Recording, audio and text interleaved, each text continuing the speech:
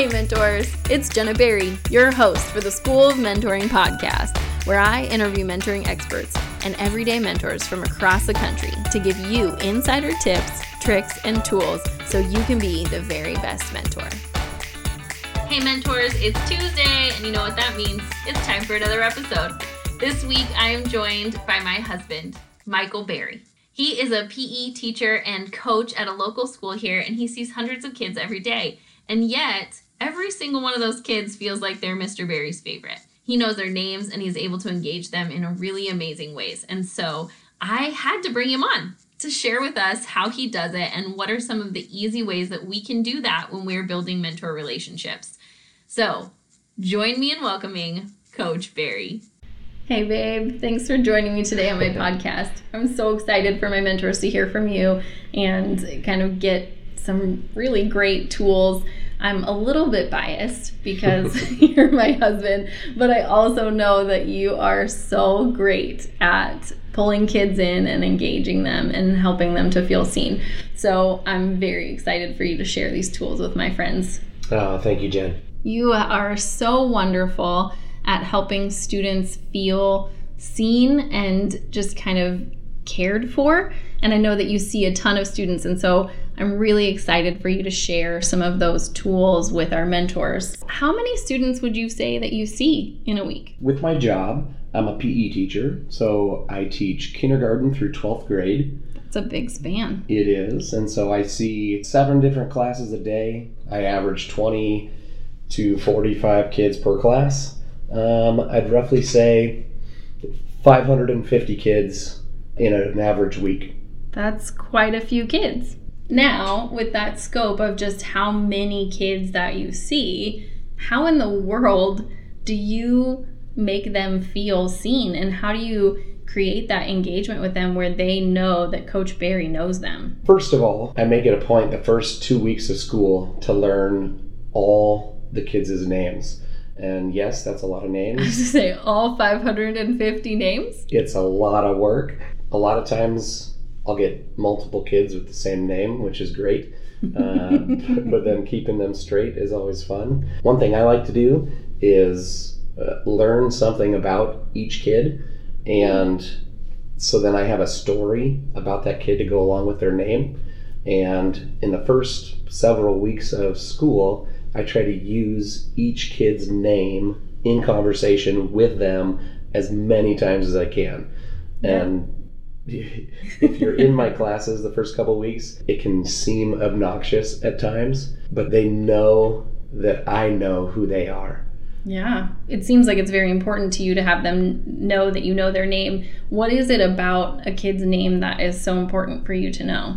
Each and every kid, they have a name, first, last name, that is special and unique to them. It's who they are. It's what they've known as their identity so far. And so it's all just wrapped up in their value. Oh, I see that, yeah. The name that their family has given them. Sometimes there's baggage that goes along with that, but for a kid to know that you know who they are, it's knowing their name. I love that. I know when somebody knows my name that I kind of don't expect to know my name. I'm like, oh, you know me? And so I can only imagine that kids who know you're seeing so many students have that kind of feeling like, oh, Mr. Berry, he knows me? This is great. You also talked about that you like to learn a fact or a story about them. Do you use that in talking to them so that they know that you know them and not just their name, or is it just that it's something that helps you remember their name? When I'm learning their names at first, I'll use a random fact or a story or even a shared experience that we have in the first couple of weeks to help me remember their name, but then it goes beyond that. Every time I have kids in class, I'm asking about family members. I'm asking about the trip they just went on. I've got a lot of kids out for hunting trips right now. It's just following up with information that I already know about them. So you're kind of continuing to build that relationship with them by remembering little facts. I mean, it's not like you're having to remember giant stories about them. These are things like, hey, you went hunting last week. Didn't you tell me about that hunting trip? Yeah, and it's not overcomplicated, like super long stories. It's really just continuing a conversation with each of the kids. Oh, I love that. Yeah. I love that idea that everybody feels like they're kind of in a continued, ongoing conversation with you. Yeah. I don't need to come up with new content every time. Sometimes I need to ask questions, but it's really just like going to see your family for the holidays. You pick up where you left off. For me, that's a lot easier when I've got almost 600 conversations going and I've got a name and a face tied in with it. Because I have so many kids at the same time, I don't spend I can't spend 10 minutes on a conversation with one kid. It's 30 seconds. It's 10 seconds sometimes. Yeah. It's, man, good to see you back. How'd you do? Awesome. Let's get running. That's so great. I think our mentors will end up having longer conversations often, but I think some of the biggest fear is that initial, like, how to get the conversation started. And I like that idea of like, it's just a continued conversation. So where did you leave off last time that you were meeting together? Did they share that they were going on a trip? Did they whatever? So when you come back together, it's not re-meeting them. It's continuing where you left off because you've already built that relationship and you care enough about them to remember what they were talking to you about the last time. Yeah, I like what you said about caring about them. These kids are important to me. I remember things about them, and I love to see they buy in when you continue that conversation with them and when you follow up on things that are important to them. Yeah. Oh, buy-in. I think that's a big part of relationship building for mentors is getting buy-in from students and their mentees. Is these kids need to feel like you care about them and you see them and they're not just one of many and that you're just moving on. And you see so many students, and yet I've watched this where none of those kids feel like they're one of 500. They all feel like they're Mr. Berry's number one. And so I love how you're talking about these quick engagements can still be so impactful. And there's a trick to helping kids feel like they are the one, and it's, well, let me share it with you. This is huge. I was going to say, we need this insider information. This is what makes me successful as a PE teacher. I was a youth pastor for about 10 years. I didn't know this early on, and I tried to be everything to everyone all the time. And I would let others interrupt me from conversations. I would be mid-conversation. I would let other kids distract me. It wasn't until a student stopped me and came back and was like, hey, I was in the middle of this and you walked away. You got distracted. And what I realized at that point and from then on was that in the moment, my full attention, short of emergencies, is on that kid. And so for that moment, they are seen, they are heard 100%. As much as I can, I let kids finish their thought. I let kids finish their sentence. I let kids finish their story. Sometimes in a class of 36 kindergartners, where all of them want and are fighting and competing for my attention at the same time, that's really tough. Really tough to let one kid finish their story or finish their thought. But the moment I start letting others interrupt me is the moment kids start getting lost and kids start not feeling valued by me. Yeah. You're essentially holding space for that person. You're saying that your story, this thing that you're telling me is so important, you're going to have my full attention, my eye contact, and I'm going to actually stop other people from interrupting you. That is amazingly impactful for kids who get interrupted all day long and told what to do all day long, to have somebody just uninterrupted give them 2 minutes of their time. And one way that I see people getting distracted and allowing themselves to be distracted is their phone. Ooh, that's a big one. From the moment I step out of my car at school, my cell phone goes in my pocket. The office can get a hold of me if they need to, but I notice whenever I pull my phone out, whether it's to take attendance, whether it's to take a call from the office, the kids start to misbehave, get wild, kind of do their own thing. We allow it to happen. We allow our phones to distract us from what's going on in front of us. Absolutely. I love that. I feel like you have given us a lot of really great, simple tools, but that is a big one. Like having your phone off and just knowing that this time that you are with these students, because you have your students for like half an hour to 45 minutes, right? Yep. The younger kids I have about just over half an hour, and middle school, high school I have up for about an hour. Right. So being intentional about that time, I think for our mentors, a lot of times they have their student for only an hour. It's 1 hour of their day that student's in their life, and if they're on their phone or distracted by their phone, it can be so disheartening to their mentee. Their mentee is going to feel like they aren't important or that they're not valued, and so setting that time aside is really important. Talk to me a little bit about eye contact. We talked about this just a little bit where you said you give the students your full attention and you give them your eye contact. Talk to me about the meaning of eye contact.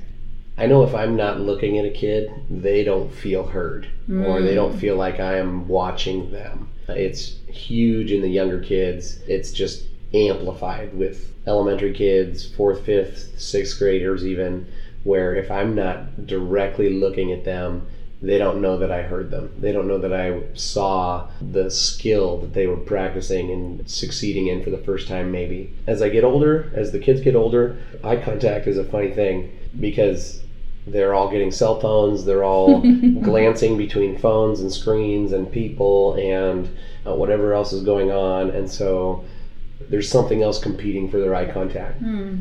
For me, when I'm talking to a kid, I've got to see their eyes so that I know they heard me. I've got to make eye contact so they know I see them. Being seen in a world with so many competing distractions, screens, cell phones, whatever it is, so many people, so much noise, for me to look at them and make eye contact with them makes them know I see them, as well as hearing them and as well as knowing them. I like that you talked about the difference between younger kids and older kids. So like younger kids are going to thrive on eye contact. They're going to be really excited that they have your full attention. High school and middle school kids sometimes get a little freaked out, right? They're like, oh my goodness, why are you looking at me? Why do you want to see me? And so do you find yourself doing things a little bit different when you're with your high school and middle school students? Do you give them eye contact and adjust it, or is it something that you just are kind of consistent with across the span of age? I totally use eye contact with the older kids as a classroom management tool. If a kid, my students know that if I look at them for too long, they must be doing something wrong, or maybe they didn't hear the instructions and need to be doing something differently. So I use eye contact differently in that way. But when I engage my middle school, high school kids on individual experiences, individual students, I make eye contact with them. I use their name. I follow up on conversations with them. They know that Coach Barry knows them, that Coach Barry cares for them, and consequently, I get alumni that I taught 6-7 years ago coming back to just see me, give me hugs, reconnect with me. Just last week, I had a 22-year-old come back and sit through one of my PE classes. Yeah. It was awesome. That's great.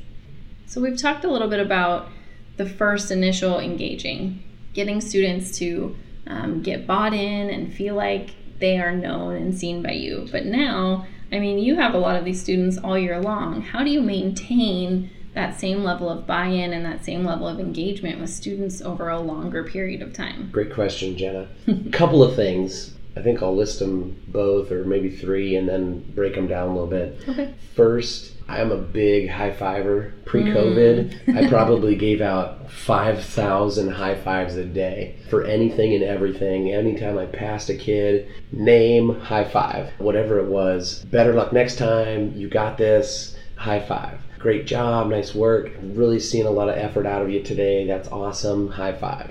That's a great engagement tool, just because it's a safe contact point too. Like on so many levels, there's some kids who just avoid all contact with adults, and because it can be scary or intimidating, but a high five is pretty unintimidating, and it feels safe, and it's something that's fun and like inclusive. It allows them to be a part of something.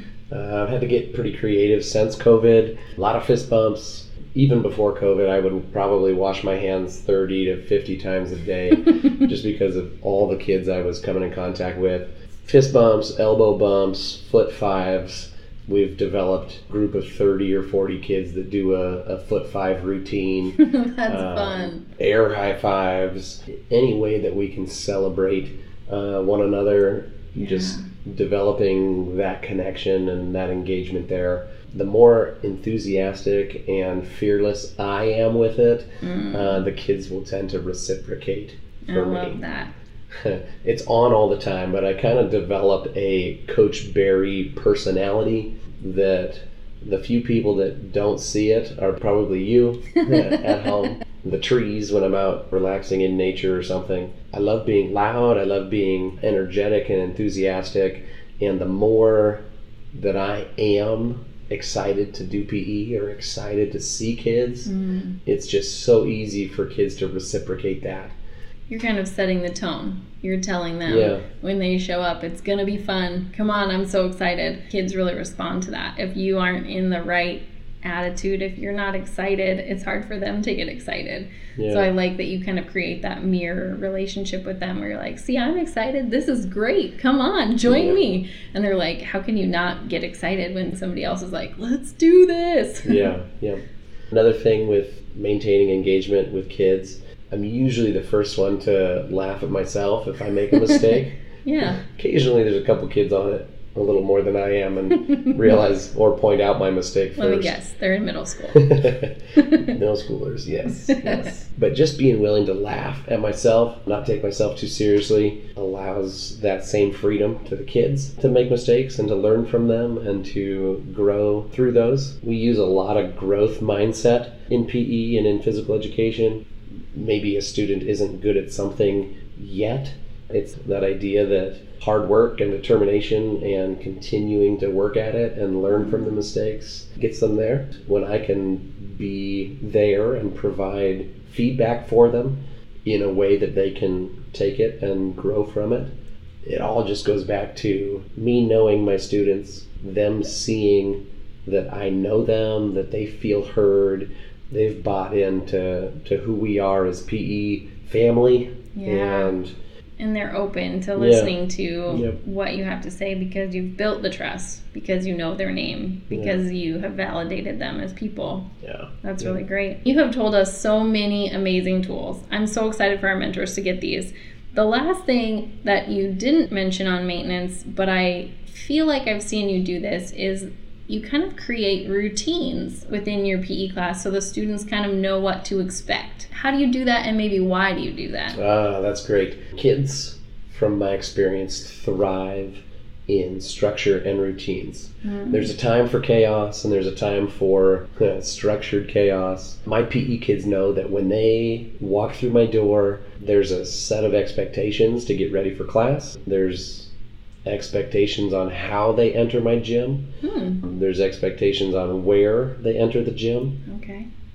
And then as soon as we get into our warm-up, we've got language that goes along with our stretching routines and our warm-ups and our fundamentals and our drills and things that the kids know. It's kind of like being at a summer camp almost, where you sing for your breakfast, you sing for your lunch, you sing for your dinner, and the kids know it, and they love it, and they can't wait to come back to PE tomorrow. Some of my elementary classes I only have 2 or 3 times a week, and every time I see them, they're asking me, what's for PE tomorrow? What's for PE on Thursday? What do we get to do next? Just creating an atmosphere of fun, an atmosphere of everybody's welcome, any skill level is welcome. I make sure that they know when I'm doing grades and things that it's based on effort and attitude. Nobody's graded on anybody else's performance. Kids' best effort is what helps them grow anyways. I like that idea of when they come in, they know what to expect, but they also know what's expected of them. There's something about kind of setting that expectation and being like, when you come into this space, we're going to behave this way. And with mentorship, a lot of times we're meeting people in different places and situations are different, but if we set this tone of, when we meet, this is how we're going to come together. We're going to come and meet at this time. We're going to show up together, and you kind of set this culture of showing up. It kind of creates this felt safety for the mentee, and you're creating that for your students where they know what to expect, so it's not intimidating to show up. They know what's expected of them, but they also know what they're going to walk into, because things can be different and new, and that's scary. And when you don't feel safe, you don't want to do the activity, right? Well, thank you so much for coming in today and hanging out with me, babe. I really appreciate it. It's been my pleasure. I'm so excited for our mentors to hear this and get all of these tools, because they're going to have longer periods of time to get to know their students. But with these really great kind of micro interactions and skills, they're going to be able to really engage students quickly and start building relationships well. Did we just hear so many tools, right? I am so grateful Michael was willing to come and share with us this week. I think one of the hardest things we do as mentors is building that initial relationship, getting buy-in and engagement from our mentee. Coach Barry just gave us a whole bunch of different ways that we can do that well. I want to highlight a few of them for you. The first is remembering the importance of a name. Kids' names are important, and the fact that you know their name or you know the nickname that they like to be called is so powerful and impactful. Quickly learning your mentee's name and using it so that they know you know who they are. Secondly, is making your conversations a continuation from week to week.